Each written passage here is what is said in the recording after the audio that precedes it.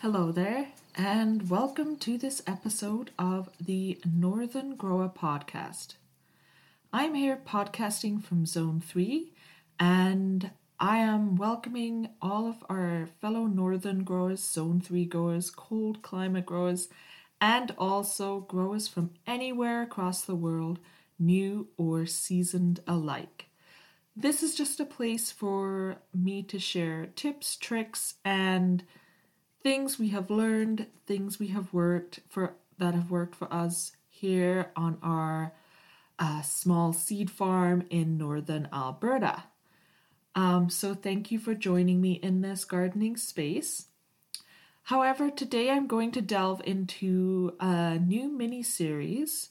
So I just finished a mini-series on some gardening essentials in the previous episodes. So things that I deem to be really essential crops to grow here, particularly if you are going for food, if you're going for homesteading, anything like that, and the tips and tricks that work for us for growing those here. But my new mini-series is going to be where I get to delve into my anthropological side of my being for a short while, because I'm going to start exploring the history, folklore, and cultural uses of common plants. And I'm quite excited about this. It's something that's been brewing in the back of my mind for a while, but I'm an anthropologist as well by nature, so I just love the cultural and story aspect of plants, herbs, vegetables, anything like that, and how we as a society have cultivated and used them over the years. So I'm very excited to share what I find with you, and it's also fun for me to get to go and do lots of reading and research about this as well. Let's start with, before we get too into the episode, what am I drinking here for this episode? I am just drinking a cup of coffee. So I do have quite a coffee habit. I get up at 5 a.m. for work. I know lots of other people get up early too, but we just also have long days here, and sometimes, quite a lot. I probably get not enough sleep. I am probably getting about 6 hours sleep a night, plus having tiny humans at home. They don't always sleep through the night, so I have quite a coffee habit. Part of me is trying to break the coffee habit, because I think I've been reading about much more environmentally and sustainable caffeinated drinks or high energy drinks that I could be drinking. And one of those is chaga. I've been researching chaga, which I think is like a mushroom-based version of coffee. I've also heard dandelion coffee, grinding dandelion roots into coffee is supposed to taste like coffee and kind of have that same effect. So this year, if I can, I'd actually love to either start cultivating my own mushrooms to make like a chaga coffee, or make a dandelion coffee and start digging up some dandelions by the roots. But as always, it's on one of those lists of projects that I hope to get to. I don't know if I will get there this year. And I also have no idea where to start with mushroom cultivation, which is what I've been also interested in for a while. So we'll see how that goes. But if anyone ever has any tips or good sources of information on any of those, feel free to share them with me. That would be fantastic. I will leave contact information at the end of the episode. So today, I'm going to be talking about lavender. And this is a big one for me. It's one of my all-time favorite herbs to grow. I just think it looks and smells beautiful. Plus, as a bit of a bee fanatic, bees love lavender too. So it is just so fantastic to grow and cultivate in your yard. And the plant itself is just steeped in history. I couldn't really go into all of the history I wanted to today, but it really has been a plant that has stood the test of time since it has been cultivated for human use. It has just been used for centuries, and it is still a really popular plant today. and it also has many, many uses. So there are many different varieties of lavender. I think I read there were 47 in total. And I'm going to be focusing mostly on the common or English lavender. Although it is called English lavender, it is not actually native to England, but the Mediterranean. So lavender is originally from the kind of drier, rockier slopes of the Mediterranean, and it is typically a plant that does enjoy nice hot summers and then cooler, milder winters, which we get the summer end here in Zone 3. We do have pretty good hot, sunny summers, but the winters can be challenging for us and particularly challenging for lavender cultivators, but there are ways to do it. So lavender originated in the Mediterranean and it spread throughout Europe and eventually into the Americas. Today, it is still valued for its many uses. So as well as it being a beautiful ornamental plant, it is also commonly used in oils. So lavender essential oil is still very regularly used and popular, and it's used to relax muscles and produce a calming scent. And it is also still believed to help induce sleep as well. So to help somebody if you're having sleep issues, to help you feel relaxed and promote sleep. However, just as a disclaimer, I'm not actually skilled in using or distilling essential oils. I do believe you'd have to use a carrier oil because essential oils can be quite strong. So if you're applying it anywhere, or you do have to mix it with a carrier oil. And I'm not too sure. I would say that I wouldn't start using essential oils unless you get into contact with somebody who knows what they're doing with essential oils and knows the safe and appropriate uses of it. So I'm not going to get too much into how to use lavender essential oils today. But it is mostly and commonly used as an oil, and it is also used for its fragrance, such as in potpourri. We also, around our house, particularly in the closets, I do hang bags of dried lavender just as a nice scent. It also has culinary uses, so it's frequently used in teas and to aid in relaxation and bring on sleep again, as well as a cooking herb, which interestingly I found that adding lavender as a cooking herb there's a mixture of herbs commonly known as herbes de Provence. Sorry if I'm butchering like French terminology, and there's also a Latin word in here too. So I will try my best to pronounce them correctly. So herbes de Provence was, so adding lavender into that mix is actually a North American thing, which was then in turn spread around the world. So originally those group of herbs that were used in cooking that originated from France did not originally have lavender in, but here in North America, people started adding lavender into that mix, and then that's how it got started being commonly used as a cooking herb. So the use of it as a cooking herb did seem to start in North America and then make its way around the world. I myself actually really enjoy a lavender London fog. I cannot make a lavender London fog. I'm not good at making London fogs, but I do really enjoy lavender teas. And there is a really nice cafe. I have not been in a whole year though, but there was a really nice cafe in the city where I live that did a lavender London fog, and it was just so good. And I do also, like I said, use lavender as a potpourri scent in my closets because it is supposed to keep moths away. And it also just makes them smell nice when you open your closet doors. I also make lavender sugar. So I do enjoy making sugar cookies in the summer. And I really enjoy making lightly floral flavored sugar cookies. So as well as lavender sugar, I also have a jar of lilac sugar as well.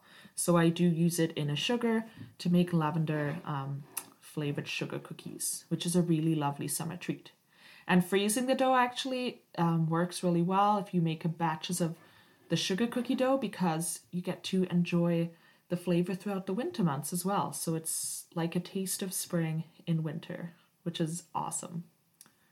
Lavender does do well in pots, so if you are cultivating lavender, it can be bought inside. You could keep it in a pot outside in the summer, and then it will do well being brought inside as part of your kitchen herb garden to be used throughout the year. So not only can you use like the buds, the flowers in cooking, but you can also cut the leaves. And the leaves almost have it's in the same family as rosemary. So the leaves almost, if you use them in cooking and you cut them up, they give food that almost minty rosemary flavor to them as well. Lavender as well, you can also pick it, you can cut the stems, and it can be dried, then weaved into wreaths or braided. So it can be weaved into braids or into wreaths. So in folklore, let's just dive into the folklore aspect of lavender a little bit. I did find that hanging sprigs of dried lavender above your door is supposed to help keep evil spirits away. So I couldn't find any origins for this, but just generally around in folklore, hanging sprigs of dried lavender above your door is supposed to help keep evil spirits away. And then I delved a little bit into the witch world and aspect of things, and it kind of ties in with keeping evil spirits away. Lavender is frequently braided into wands, and it can be burned to banish evil spirits, or it can be used in rituals to aid in fertility. So again, even in the world of witchcraft, lavender is being braided into what's called wands, and it can be burned to banish evil spirits or used in rituals to aid in fertility. It has been founded to have antiseptic properties. I did see that it does have antiseptic properties, so it does make sense that, for me, it kind of makes sense that it was used to ward off evil spirits when you think of how illness was seen in the past. A lot of illness was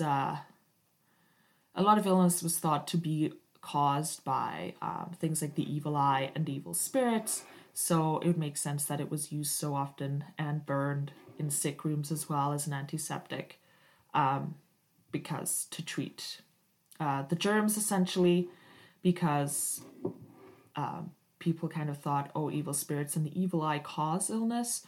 So it kind of made logical sense for me that is why hanging it above doors or burning it would have been thought to have worked in warding off evil spirits. So lavender in the past was used medicinally, probably a lot more than we use it medicinally today. Some of the earliest uses of lavender that are on record date back to the Roman times. I found the Romans used to bathe in the stuff for a pleasant, scented, relaxing bath, and they would also bathe their clothes in lavender-scented water. So, even the same uses we commonly have today, the Romans would use lavender in bathing, just to have a calming, relaxing, and sweet-smelling bath. And I think a lot of us still do that today. Lavender is still very much used in bath bombs, bath salts, anywhere that we want to relax. A lot of those tools and things we use are lavender scented. And the name comes from the Latin word lavar. So the Latin word lavar means to wash. And so the plant got the name lavender from that Latin word, because not only did the Romans bathe in it, but later on, even into the Middle Ages, washerwomen in Europe, who typically would do like washing and laundry, used lavender in their washing to make the clothes smell nice. So they were known as lavenders. It's easy to see why the popularity of the plant spread throughout Europe, Asia, and eventually into the Americas, because it looks beautiful, it smells delightful, and its many uses just make it a reliable and essential plant. Not just, I think, for modern day gardeners, but in the past, herbalists and physicians frequently used the plant, and then later it also became a favorite of gardeners. But very early on, traditionally, it was used more, I think, as a tool rather than just a decorative plant. So we have the Romans and washerwomen using it. And then even in England, as early as the 12th century, in physicians' texts, you can see there are references to lavender, but it's being used for medicinal purposes at that point. And it's also started to become cultivated in England from the 1500s. So a few centuries later, it actually started becoming massively cultivated. And English lavender oil was said to be the sweetest smelling of them all. And it could actually fetch quite a high price in the lavender oil market, higher than its European counterparts. So lavender oil, particularly English lavender oil, was very much sought after.